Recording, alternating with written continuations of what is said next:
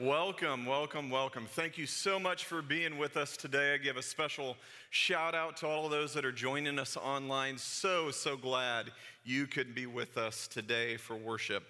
Well, church, we have made it. We made it to a brand new year. Amen? Let's celebrate that.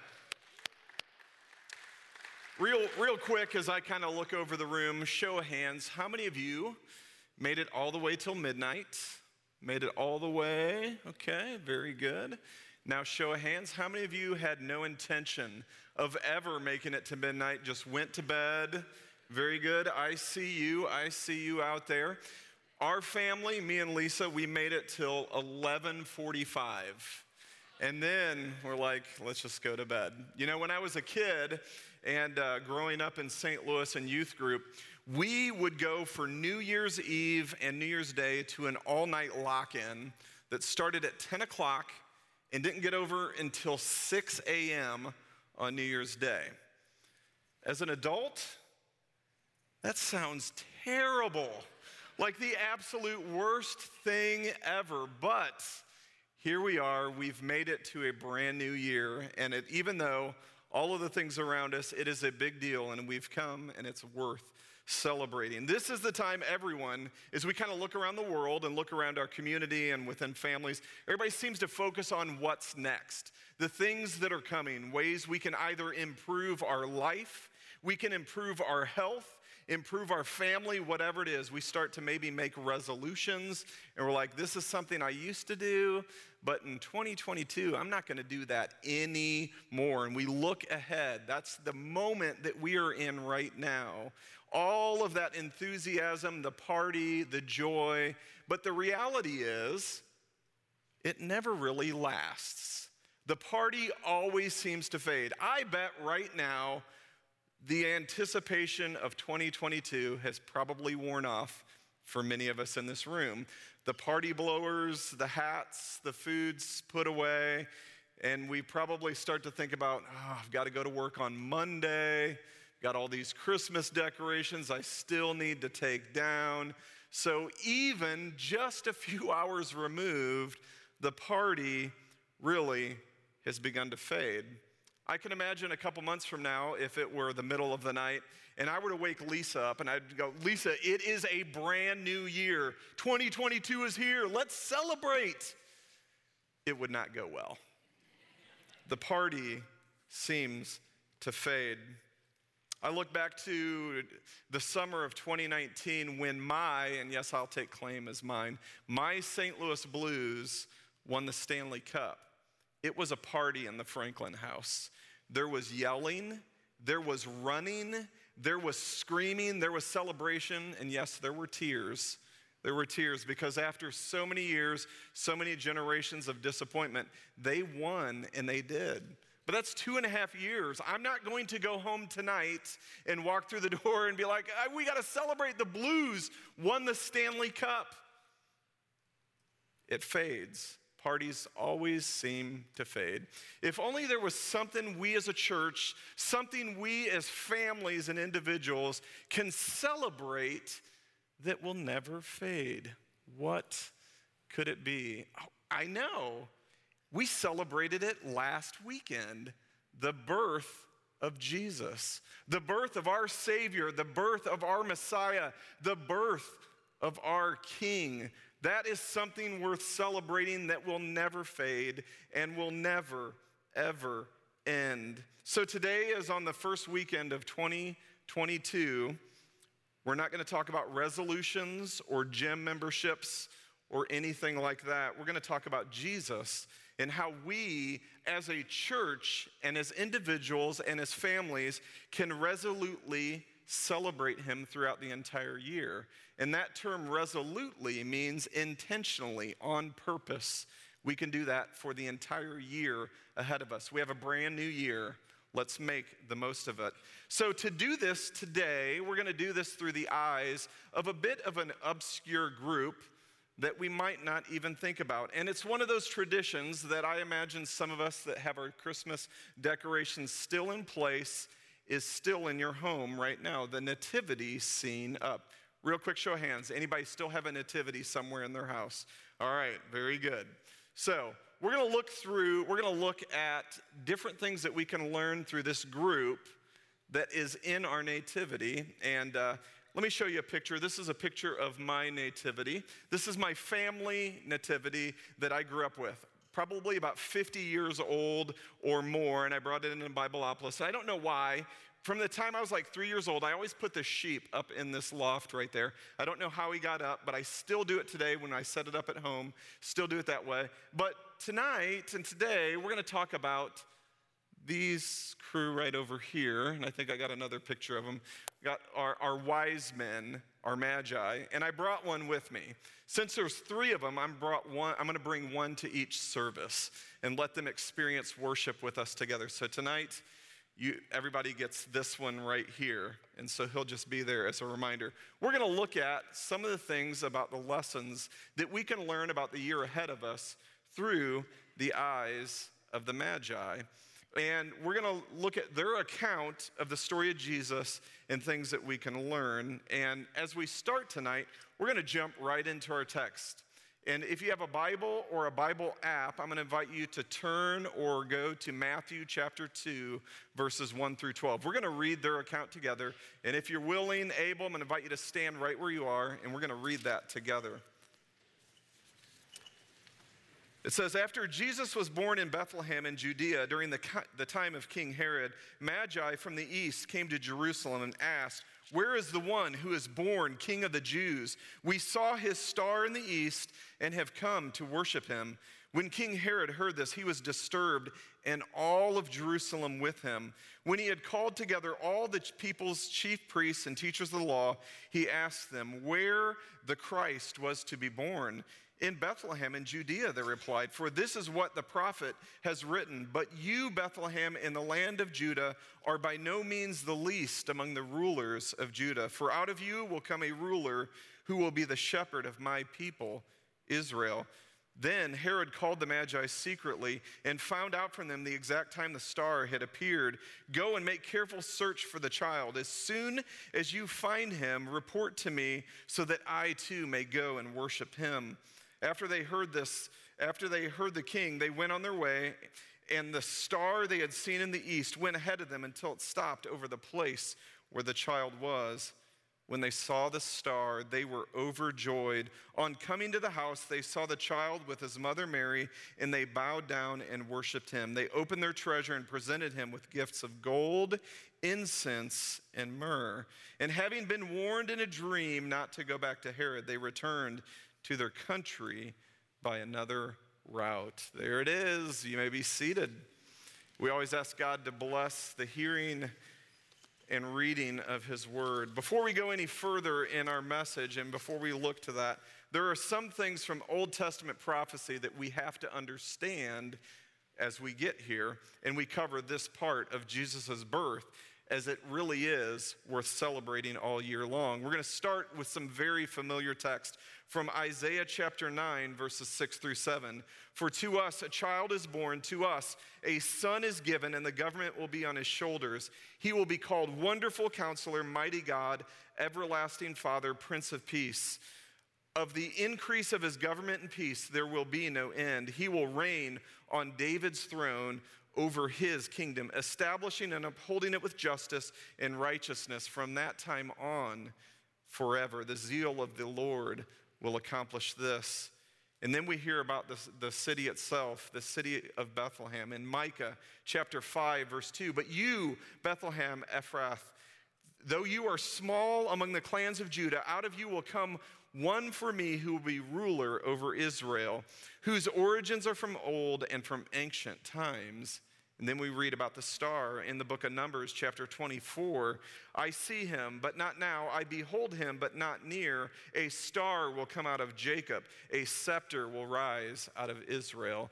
And then the final one we're going to look at, it comes from the book of Psalm, chapter 72, where we hear a little bit about some of the guys that came to travel to see Jesus. The kings of Tarshish and of distant shores will bring tribute to him. The kings of Sheba and Seba will present gifts to him. All kings will bow down to him, and the nations will serve. All nations will serve him.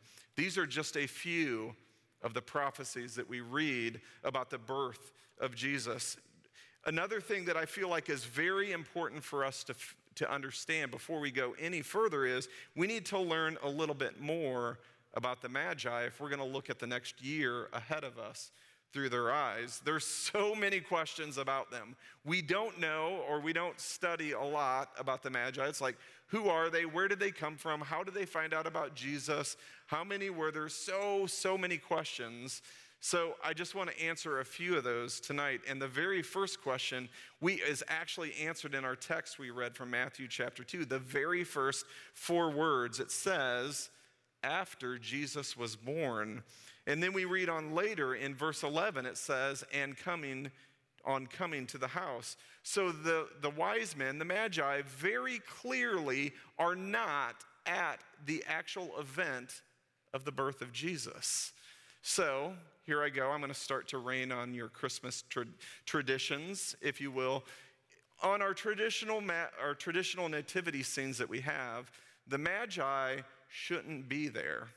And so in Bibleopolis, we have one of these historically inaccurate nativity scenes as well. And about 2 weeks ago, someone came and said, why are your Magi there? They shouldn't be there. And I said, wait till the first weekend of the year. I'll tell you all about it. So I moved them all the way back here. So they're far off to the east, and they're very slow making their way to the manger scene. So they weren't at the birth of Jesus. The next thing we have to understand is there were more than 3 Magi. Tradition has associated one of these individuals for every one of the gifts, but as we discover more about them, it's very likely that there were dozens, if not hundreds, of these Magi in a group of people surrounding them with servants and a large entourage that came into the city. It's for that reason that they were granted an audience with King Herod. If it was just 3 guys walking through, they would have never gotten to the king and his audience. Everybody knew that they were there when they were there, so there's more than 3. Now, as I continue to rain on the parade of traditions in Christmas, they weren't kings. There weren't 3, there weren't kings. And so when we sing the song, We 3 Kings of Orient Are, all of that is historically inaccurate. They weren't from the Orient. There's more than 3, and they weren't kings. It's very, very important to understand this point about them. Although they weren't kings, they were king makers. It was part of their responsibility to choose in political office who would be king in their land. So if we were to relate that to the Israelites, it would be very much like the Levite tribe of Israel. They were kind of like the greatest among equals. They were up there, and they had very, very strong political influence and political power. And they had their hand in deciding who would be king. So if we understand that, and we understand that the Magi were not kings, but they were the ones that decided who would be king, it paints a whole different picture to understand they traveled all that distance to see Jesus, the King of Kings. We have come to see the Christ. We have come to sing the one who is King of the Jews, and we have come to worship him. So the other questions are, where did they come from? How did they even know about Jesus? To understand this principle, we have to go a little bit further back in Old Testament history. We go back to the time of Daniel, and we learn a little bit about what happened. Because for over 70 years, Israel was in captivity in Babylon, or what's modern day the Middle East part of the world, and they were in captivity for over 70 years. Now, during that time, and when they came out of captivity, a lot of people stayed and they intermarried with people in that area and that community. And so one of those individuals might be somebody you've heard of, a guy by the name of Daniel. If you look at the book of Daniel, all the way back in Daniel chapter 1, you're going to read this. When Daniel challenged the king, when he was very first on the scene, he says this: in every matter of wisdom and understanding about which the king questioned him, he, meaning the king, found them 10 times better than all the magicians and enchanters in the whole kingdom. And Daniel remained there until the first year of King Cyrus.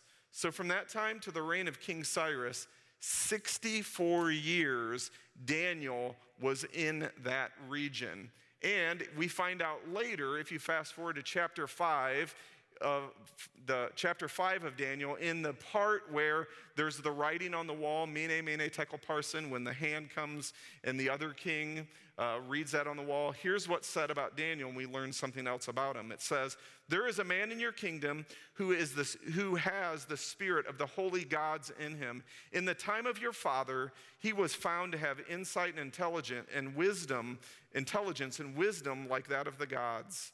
King Nebuchadnezzar, your father the king, I say, appointed him the chief of the magicians, enchanters, astrologers, and diviners.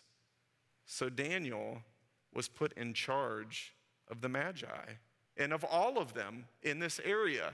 So for 64 years, as we look at the time that Daniel was there, do you think there was any possibility that Daniel could have maybe told all of this group about some of those prophecies, even the prophecies that we read about just a few minutes ago? I would say not only is it likely, not only is it a possibility, it is almost certain and very likely that one of the main reasons that the Magi showed up at the feet of Jesus was because of Daniel, year after year in tradition and teaching and learning about the king that was going to come. And I know we spent just a few extra minutes kind of setting up what we're going to look at. But before we get into the thing, before we get into our outline that we're going to be talking about for us that we can apply for 2022, I want to just take real quickly, at the birth of Jesus, when we're looking at Matthew chapter 2, it's even at that very moment, up until today, it's like people group themselves into three distinct groups. There are those that have the reaction of Herod. Herod hated Jesus. He wanted to destroy Jesus. He saw Jesus as directly interfering with his life, with his rule, with everything about him. He could not stand Jesus. And as I look around the world today, I see people like this that hate Jesus because they don't want Jesus to interfere in their lives. But group number two, there are those who have the reaction of the chief priests and the scribes, complete and total indifference to Jesus. He makes no impact on their life whatsoever. When Herod asks them about Jesus, they're like, oh, there's a prophecy about this guy. Couldn't care less about it. As I look around the world today and I look around the world that we're living in, we live in a world like this. Total indifference to Jesus doesn't make an impact in their lives. And then there's people who have the reaction of the Magi. Adoring worship, they pursue him at great, amazing, and mighty cost. There is a desire to worship and to lay gifts at his feet. Gold for a king, incense for the high priest, and myrrh for one that will give his life for all. So now that we have an accurate or a little better picture of what the Magi really are, who they were, and why they were there, I want to outline three principles for us that as we look ahead to the next year. How can we look through their eyes to celebrate Jesus as the party that never ends? It never fades. It's worth celebrating today. It's worth celebrating in the summer. It's worth celebrating in the spring, all year long. The first thing we need to do is to search the scriptures. Search the scriptures. The Magi were scholars, and in addition to oral tradition of the Savior that would be born in Bethlehem, and they were going to be directed there by a star, they read it, they studied it, they knew it.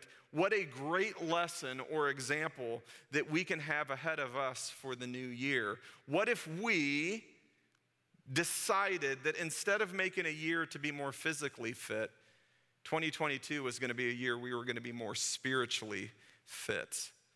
We too, as a church, made it our goal to get into Scripture, and not just those moments on the weekend when you're asked to stand, but we get into Scripture intentionally and resolutely throughout the year. If you're wired at all like me, just opening the Bible can be a little bit daunting. It's like, where do I begin? Where do I start? What do I read? When I grew up, I didn't have the internet. Yeah, that's how old I am. I'm so old. There was no internet. I know kids today are like, it's always been there. But we didn't have apps and we didn't have those resources. So it was difficult for me to get into the Bible in different areas of study. But the good news is I'm not a kid anymore and the internet is here. And we have lots of resources available all over the place, so many different things to help us get into the Word. So I'm going to give you a couple of them. We got a couple up here, and we just want to talk about just for a moment. And you can either take a picture of the screen, you can, I'll give you some more info at the end, but this will help you out just a little bit. If you want to look at the Gospels, type in bible.com/reading plans, and in there just put Gospels in the search. There are a lot of different options, but that will give you a way to read and study and intentionally get into the Gospels for 90 days. That'll put you from now till the end of March. For 3 months, you can get in and read and study and learn all about the Gospels. We can do it for 3 months, just in those little bite-sized pieces. Or how about the stories of Jesus' life? In that same search, just put in the word Quest 52. This is a reading plan that will just share some of the stories of Jesus' life in 5 days. That's it, Monday through Friday. We can do that. We can do anything for 5 days. Here's the good news. With the new CDC regulations, it's only one quarantine you have to do. You can make it through the story of Jesus' life, and you'll have something to do. Now, if you back up and you just go into your search engine and you type in quest52.com, that's going to give you a 1-year Bible study, 15 minutes a day, and have a whole year pursuit of Jesus. Later in the year, hopefully very soon, the Bible Project app will be available. You can type in that address there, and hopefully very soon that will be available for us. It's going to open up a whole new world of options of studies and intently searching Scripture. If you want more resources, I'm going to encourage you, if you would, to reach out to our middle school pastor, Mike Sheely. He helped me out to get some of those. I'm going to put his phone number, address, social security number, and some security questions up here. Well, maybe not. But you can reach out to him. His info is on our website. He is very, very dialed into things like that and tech to help you as a resource for that. But even more, as we look for resources or we look to get into the Word and dig into Scripture in the year 2022, we are going to have a much higher success rate if we involve other people. If it's just you, if it's just me by myself, the success rate of being effective in that is going to go way down. Need to involve other people. Involve your spouse. Involve a friend. Involve a small group. Involve somebody else. What a great lesson it could be for us as parents to involve our kids digging into Scripture together for the year ahead of us. So a search the Scripture. The second one from the Magi is to examine the cost. Examine what it costs to pursue Jesus each and every day. I don't have to go into a whole lot of detail to tell you this, but there are no direct flights from modern-day Iran and Persia to Bethlehem. It was an extremely costly, monetarily, physically, mentally, emotionally journey for the Magi to go from where they were to the feet of Jesus. The cost was significant. It is very difficult for me to put that in perspective for the life that we live in central Indiana today. We almost have zero barriers between us and to pursue Jesus. Chances are right now at our homes we could find a dozen or so Bibles. You are likely not persecuted for loving and living for Jesus. The doors of our building are not guarded by armed guards 24/7 to protect us in here from others out there that would seek to harm and hurt us for doing so. To get here, I imagine not too many people walk to church. You probably got in a nice comfy vehicle that had heat and windows and a roof. And I know there are many stories from the mission field about others who have been persecuted and paid great, great prices of beatings, persecution, or even death. Although I've never seen that myself, I've heard many different stories of gut-wrenching things about people willing to give up anything to pursue Jesus. When I think about wanting to pursue Jesus, I look at Matthew chapter 8, and here's what Jesus says about following him. He says, then a teacher of the law came to him and said, teacher, I will follow you wherever you go. Jesus replied, foxes have holes and birds in the air have nests, but the Son of Man has no place to lay his head. Another disciple said to him, Lord, let me first go and bury my father. But Jesus told him, follow me and let the dead bury their own dead. Jesus is saying this, follow me no matter what the cost. Follow me, pursue me, even burying your father, which culturally was no small task and involved weeks or months of getting family affairs in order. Nothing should take priority over Jesus. And as I read that, examining the cost or counting the cost of following Jesus, I can't help but think back to those chief priests and scribes about others completely indifferent. Jesus makes no impact on their lives. How many times do we live like that? How many times do we fail to pursue Jesus when we have no barriers to do so? You know, my various trips to Mexico for mission trips, I am always in awe when a service starts and I see a family come in and I know they walked there and I know they didn't live right next door to the church. Sometimes in those conversations I find out they've walked for miles and they're wearing their Sunday best and they might be carrying a kid or two. They might have a snack or something to eat on the way home. And then when church is over, they get out and they go and they walk that same direction home. And then I put that in a contrast to my life. And I look around us and there's times like, there's a Colts game on Sunday. I don't know if I can make it. There's a snowflake. I heard there's going to be a snowflake. I saw those things on the road. Don't know if I can make it to church. Don't know all that. It's a stark contrast to the life that we live where there are no barriers to pursue Jesus each and every day. The final thing as I look at the Magi is what they went to do. They went to worship the King.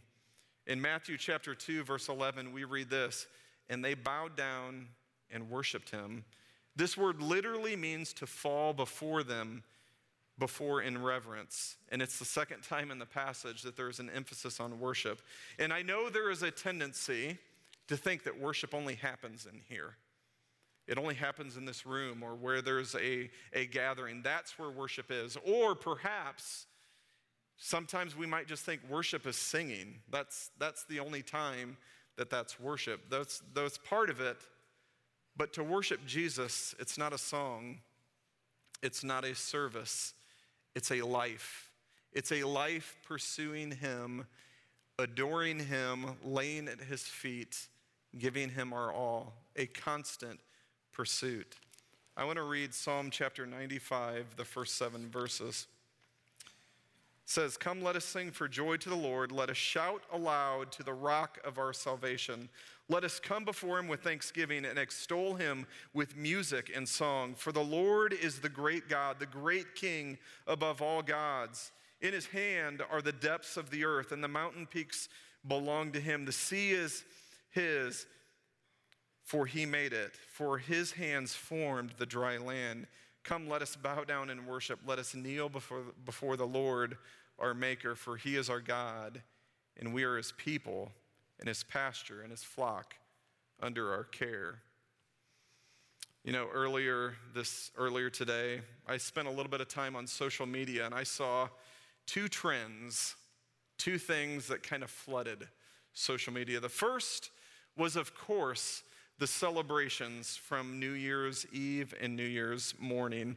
The joy of family and friends, all of the celebrations, the parties, the food, and I saw some of you in those photos, and that brings my question, where was my invite? I know you guys. I was looking for that. Nobody? Just kidding. But it was a definite theme from the weekend, and as you look, you see all the parties, you see the people, but there was a second thing I saw. It was the trend of a not-so-fond farewell to 2021. In fact, I have yet to see anyone post anything online or in social media that says, 2021 was the best year of my life. Oh, that is the measuring stick by which other years are going to be measured for how awesome it was. I don't think we can improve on that one. I mean, it's been a hard year. I kind of sum up 2021 in one word. This is at least the way I do. Exhausting. For many of us, it was just an exhausting year. That's where we are. Families, friendships, jobs, life. Exhausting. But to say that, I now say this. It is time to celebrate. Celebrate something worth celebrating all year long. I have high hopes for 2022. If we do those three things as a church, if we do those three things as an individual, and we do those three things as a family, I have high hopes for the year ahead of us. Search the scripture, count the cost, and worship the King. It's going to be a great redefining year. It's time to celebrate. Will you pray with me? Father God, we thank you for the privilege it is to be here. We thank you for the year ahead of us. I just pray that you challenge each and every one of us, move in our hearts, move in our lives, that we can pursue you at all costs. As we dig into the word, as we resolutely set out to see you, to seek your face. We thank you, we praise you, we give you all the honor and all the glory, and we celebrate you all year long. We love you, and it's in Jesus' name we pray. Amen. I'm going to invite you right now, if you would, just to stand as we sing one last song.